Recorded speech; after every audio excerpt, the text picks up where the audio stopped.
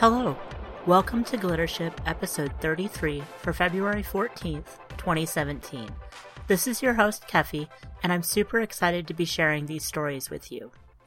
We have two stories this week, Curiosity Fruit Machine by S. Chiu-Yi Liu and The Slow Ones by J.Y. Young. Even better, S narrated both stories for us. S. Chiu-Yi Liu is a writer, artist, narrator, and translator. Their stories have appeared in Strange Horizons and Daily Science Fiction, and their poetry has appeared in Liminality and Uncanny.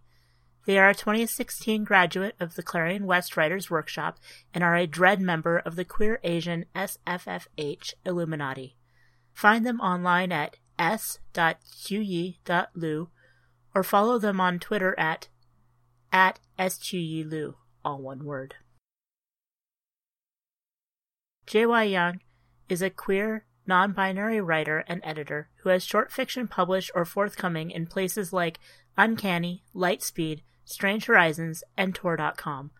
Their debut novellas, The Red Threads of Fortune and The Black Tides of Heaven, will be out from Tor.com Publishing in fall 2017. They live in Singapore, edit fiction at Epigram Books, and swan about Twitter as @HallelujahYang. Curiosity Fruit Machine by S. Chiu-Yi Liu. What is it? Alik says. Jalzi runs her hands over the object. It's a box of some sort, made from metal with organic paneling. A narrow lever sticks out from one side. A finds himself reaching out to the lever, her fingers grasping the pockmarked knob at the end, as if working from unearthed muscle memory. I have no clue, Jalzi says. But I kinda want to pull this and see what happens. Alik frowns. Don't. For all we know, that thing could be some sort of weapon. We should probably wait for the others to catch up so we can get the engineering team to take a proper look. Alik's voice fades into a mumble. Jalzi presses her nose to the glass front of the object and brushes a tight curl of hair out of her face. It can just barely make out some lettering. P-A-Y. Her grasp of 21st century English is weak, but this seems to be a money machine of some sort. Surely, A thinks, bringing her arm down, a money machine can't hurt him. Don't. The object whirs to life, 3 wheels inside the glass case spinning.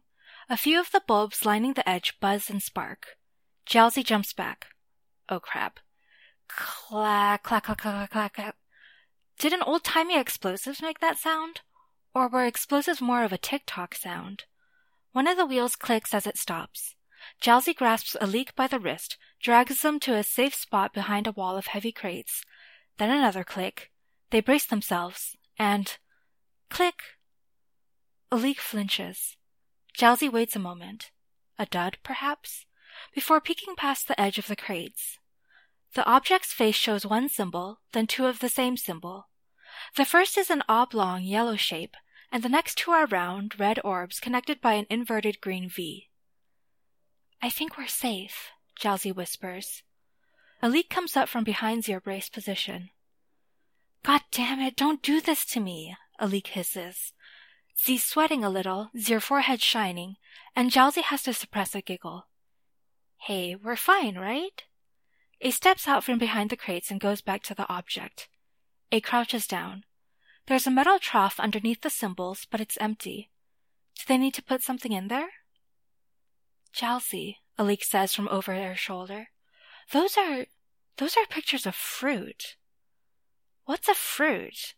Seriously? Alik says, a voice laden with exasperation. When Jalzi gives them a blank stare, Alik points at the oblong symbol and says, Look, the first one is a lemon. The 2 on the right, those are cherries. Jalzi squints. I thought cherry and lemon were just colors. You know, like how we also have orange Nutriblocks in our sustenance packs. Alik snorts. You know there used to be a fruit called orange, right? It wasn't just a color. Those are actually flavors. They come from these. Jalzi straightens up and paces around the object. So what is this, a fruit-making machine? Did you never take Terra biology? Alik says. History of Earth? Anything? Look, I took astrophysics so I wouldn't have to deal with so much reading, okay? Jelsey says, flipping her crown of curls over her shoulder. So just educate me already, oh all-knowing Alik. Alik crosses your arms over your chest in a huff. Fruit comes from seeds, not machines. I mean, we perfected the science to duplicate the flavors all the way back in the 21st century, but we never really got down how to duplicate the organic material. So the best we've got now is our NutriBlocks.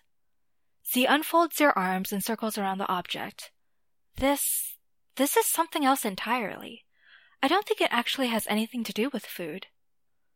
So if it doesn't seem to be a weapon and it doesn't produce anything, wanna pull the lever again and see what happens? Jelsey grins slyly at Alik, who raises your hands in surrender. I'm going to check out the other room. If I were you, I'd just keep doing inventory until engineering gets here and can confirm what kind of object that is. Jelsey sticks out her tongue. Good thing you're not me, A says, and A pulls the lever again.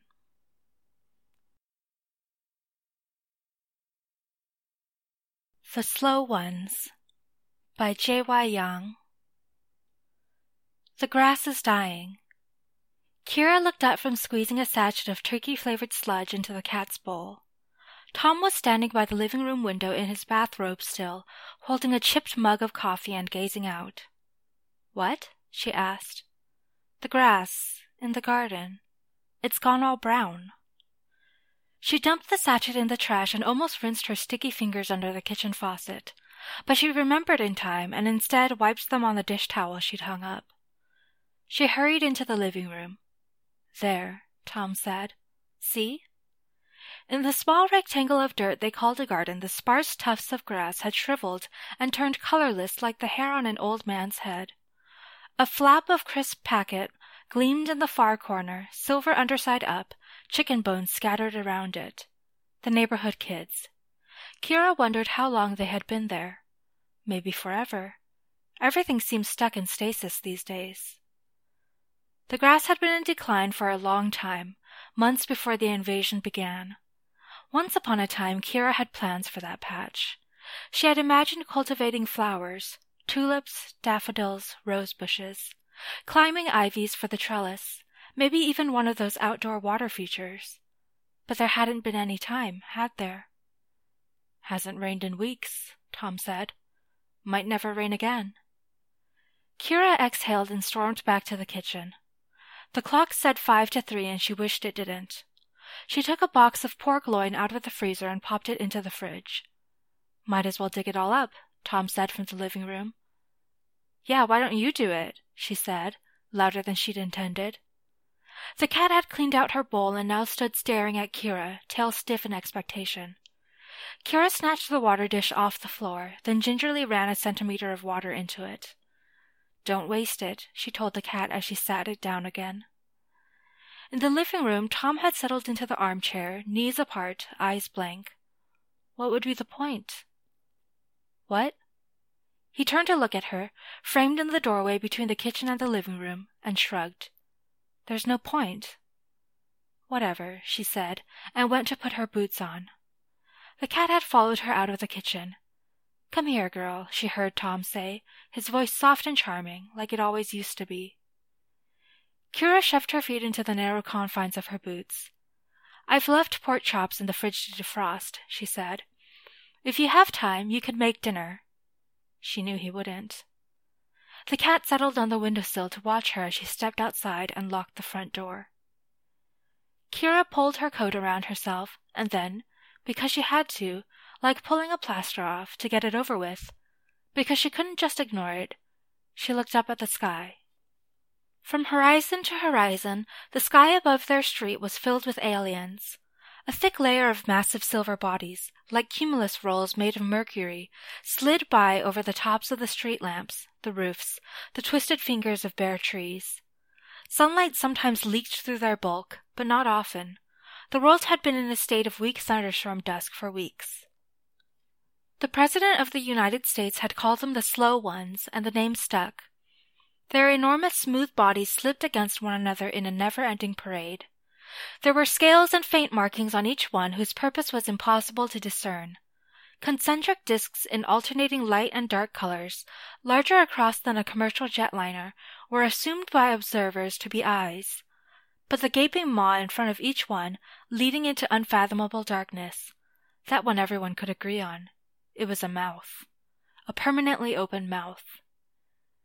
They were sucking up all the water vapor in the atmosphere. That was what the scientists on the proper news channels, BBC, CNN, Al Jazeera, were all saying. But even the so-called experts knew so little about what was going on that people were no worse off reading crackpot theories on the internet. Those had sprung up like mushrooms in the wake of rain, or perhaps in the absence of it. They offered up all kinds of explanations as to what was happening. Act of God, benign migration, hostile invasion, collective hallucination.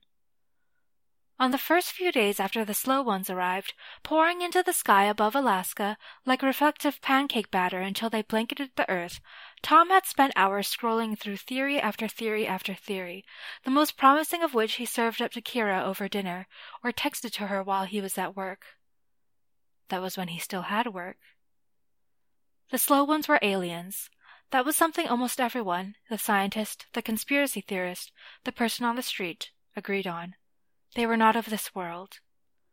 The prevailing theory was that these were migratory creatures, and they would leave for unknown pastures in good time. And then the sunlight and blue skies and rain would return to the world. Wind and weather and water evaporation. All those good things.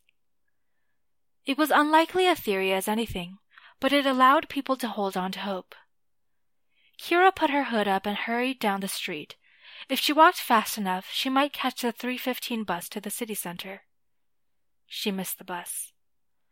When Kira finally arrived at the city center, the air under the slow ones was still. Not a wing stirred in it, not a guttural call rang out. Gulls were a year-round phenomenon in Norwich, sailing from spire to spire and filling public spaces with their noises regardless of the season. But their numbers in the market square had been dwindling since the slow ones arrived, and today was the day, it seemed, they passed the point of no return. Kira noted this with an odd trill in her belly. She, like everyone else, had grown numb to the clipped tones of a Dr. Somebody explaining to a presenter, in clinical terms, how the disruption to the Earth's water cycle was killing all the fish in the ocean. But it was another thing entirely to watch all the seabirds vanish before her eyes, relegated to an unknown fate. She hurried through the semi-sparse mid-afternoon crowd. When Tom's agency had moved him here a few years ago, she had been struck by how many retirees she saw on the streets. It felt like a different kind of fabric had been sewn in place compared to London, which she had just gotten used to, and Kuala Lumpur, where she had grown up. It was a good move for them, Tom being promoted to Norfolk branch manager, but Kira had wondered about all the people here, aging in place. It put in her mind an image of people sinking to the bottom of a lake, like sediment. Of course, at that time tourism was still a booming industry, and Tom had glowing images in his sights, futures full of holiday cottages and ski trips to the Alps. Neither of them knew what lay on the horizon, the shrinkings and the layoffs and the final collapse that awaited them. The arrival of the slow ones had only been a final straw. As she walked past the market square, Charles, who ran one of the fruit stalls, waved at her. "All right?" he asked. An impulse seized her then, a screaming impulse, one which wanted to ask him how could he be so calm, couldn't he see what was happening? She wanted to grab him and shake him, point him to the sky and the shuttered fish stall next to him, and the sad twisted things that were left of his wares. She wanted to do that and ask, "Can't you see? Can't you see?" She wanted to run at all the white-haired folk shuffling down the street getting on with their business as usual, and shouted at them, shouted into their hairy, wrinkled ears. She smiled at Charles. "Yeah, I'm all right." By the time she had gone down all the little streets that led her to the pushcart, she was half an hour late for work. As she came through the eatery's glass-paneled wooden door, she caught a glimpse of Melanie's splendid silhouette at the till, and her heart did that weird flutter it always did when Melanie was around. She shoved that sensation deep inside herself, where it belonged, and put on her shop-girl smile. In the afternoons the pushcart sold tea and scones and crepes with bacon and maple syrup. Come evenings and the menu switched to alcohol and deep-fried things served in small silver buckets. Today the sign said no tea, they were under rations, bottled drinks only, please. The warm brown interior of the cafe held a handful of lethargic patrons in various states of apathy, chewing fitfully or reading the news. Some of them were watching the TV nailed to the far wall, framed by old ship ropes and seashells. They usually kept it off unless there was footy going on, but since the slow ones came, it had been permanently fixed to BBC News. The prevailing graphic, set to an indistinct voiceover, said, "What we know so far." Nothing. They knew nothing. When governments and scientists sent drones and instruments up to the slow ones, they stopped working. Some kind of electromagnetic interference, they said. NASA was stumped. Everyone was stumped, grasping at straws. Melanie didn't turn around as Kira stashed her things under the counter. That was an anomaly. For the past 6 months, Kira's work routine had always begun with her warm and buttery smile. She studied her co-worker's broad back, hunched over the till, noting the crooked way the apron was fastened around her waist. "You all right?" Melanie straightened up with a speed that suggested she hadn't heard Kira come in. "Hey, how's it going?" She looked tired, a collection of messy lines and dark smudges, as though the weekend had worn her face thin somehow. "You all right?" she repeated. "Yeah, I suppose. The sky hasn't fallen in, has it?" She gave Kira a laugh, and it was the kind that spoke less of mirth than it did of defeat. "How's life at home?" Kira's fingers fumbled with her apron strings. Melanie noticed her struggling and said, "Let me get that." With her back turned, Kira said, "Life goes on. Tom's still moping." A firm tug at her waist. "He'll recover. Have faith." "I'm an atheist for a reason." She turned around. "How's Angie?" "Ha. Funny you should ask." Melanie sucked in a breath. "She's gone back to Sheffield." "What, you mean?" "Yeah, permanently. She spent the weekend packing." Melanie was staring at her knuckles, which she kept lightly punching against the counter. "I'm sorry. What happened?" "Can't quite say, really. Just I don't know. She'd been planning it for a while, I think. She got back with her ex without telling me." She looked at Kira suddenly, eyes bright and shining. "Might as well, eh? End of the world and all that." "I'm sorry." She reached out and touched Melanie's forearm for a brief hot moment. "I'm surprised, honestly." "Are you?" "I mean, She wanted to say, "I always thought you two had the perfect relationship." "You two seem so happy." "We did, didn't we?" She laughed again, and one corner of her mouth quirked upwards. In the slant of those lips, Kira suddenly saw the cracking of facade and glimpsed familiar shores, the simmering irritations, the long silent nights, the cold stretches of not arguments that thawed slowly into not forgiveness. "Come help me with this till," Melanie said. "Something's wrong."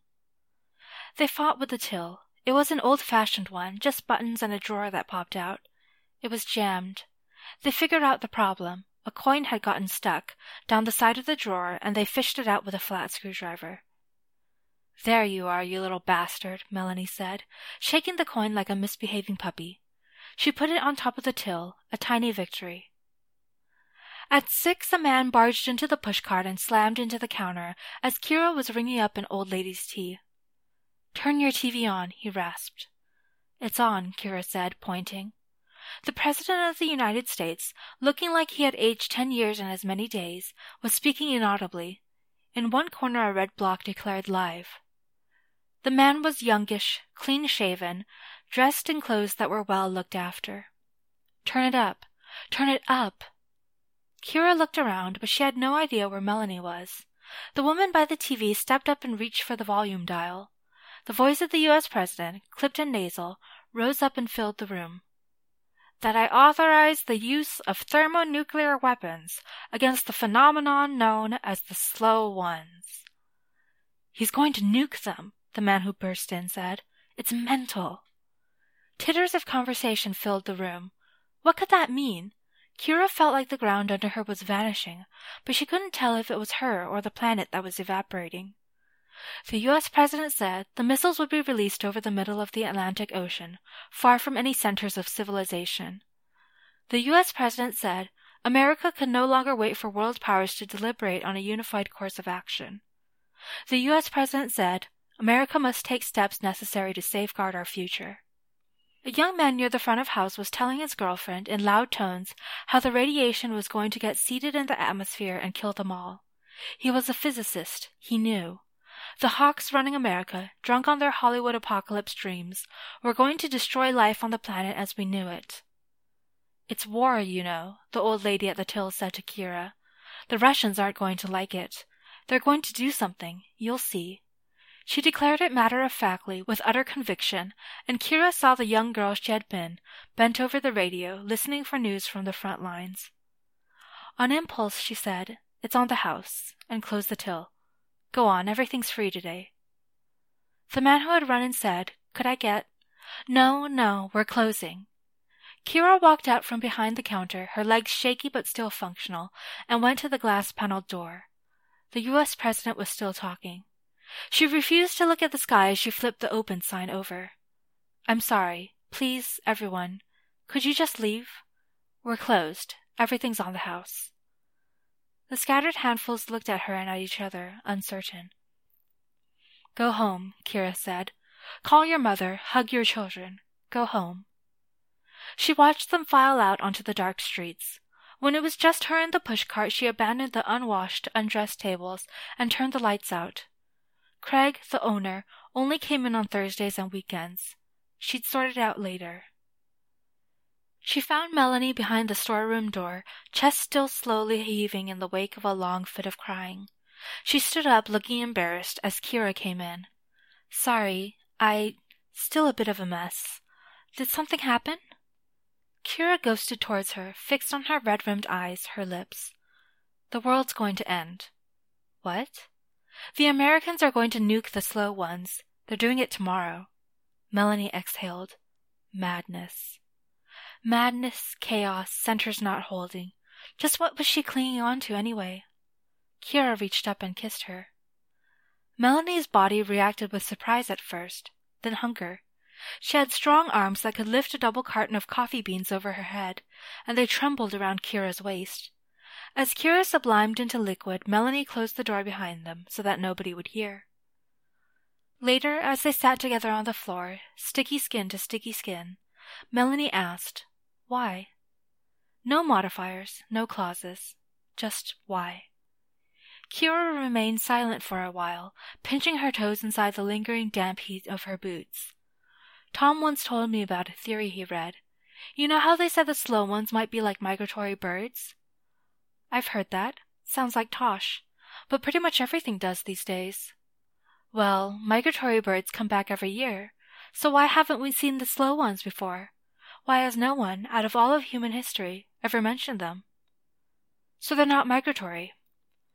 Kira could still picture Tom's face as he had grilled her over this theory at the dinner table. How his freckled face had lit up with schoolboy excitement at the prospect of humanity's destruction. Something interesting happening at last. "Well, the universe operates on a different scale, doesn't it? Billions and billions. What if the slow ones do come back, but so long that they only appear once every geologic age?" Melanie made a grunting noise. Kira settled her soft hip against Melanie's bony one. "It's the extinction events," she said. "What are those?" "Big die-offs." She curled her fingers around one of Melanie's nipples. "Like the dinosaurs, the Cretaceous-Tertiary extinction. That's the one everyone knows, but it wasn't the only one. The fossil record is full of mass extinctions. Late Devonian, Permian Triassic, Triassic-Jurassic. Once every 30 million years, like clockwork. Scientists don't know why." Melanie turned her head, her attention caught. "The slow ones?" "The oceans are already all dead. That's how it usually starts." "So we're going extinct." "Probably. I don't know. It's just a theory, anyway." Melanie blew air through wet lips. "It's not like we can get off this planet, is it?" Kira laid her head against Melanie's shoulder and listened to the sound of her breathing for a while. "You know," she said, "some scientists think extinction events are like planetary do-overs. Evolution speeds up after each extinction event. New forms of life start to flourish." "Like when you get left for a younger woman." Kira snorted. Melanie caught the edge of her hand and caressed the tip of her little finger, gently feeling around the shape of knuckle. How small our bones are, Kira thought. How fragile. What if whoever comes after us never finds them? It would be as if we never existed, a blank in the fossil record. Are you going to tell Tom? Melanie asked. Kira thought of what Tom's reaction might be, the things he would say and the things he wouldn't, the look on his face, both accusatory and triumphant. She felt tired. No, she said finally. He's got enough on his mind. She could see him now, in his bathrobe still, standing at the window, watching grass die in their garden as the sky grew darker and darker. In the fridge, untouched, a pair of pork chops slowly defrosted, waiting and waiting and waiting. Curiosity Fruit Machine is copyright S. Chuyi Liu 2017. The Slow Ones is copyright J.Y. Yang 2017. This recording is a Creative Commons Attribution Non-Commercial No Derivatives license, which means you can share it with anyone you'd like, but please don't change or sell it. Our theme is Aurora Borealis by Bird Creek, available through the Google Audio Library. You can support Glittership by checking out our Patreon at patreon.com/Kefi, subscribing to our feed, or by leaving reviews on iTunes. Thanks for listening, and I'll be back on February 28th with a reprint of For She is the Stars and the Sun Revolves Around Her by Agatha Tan.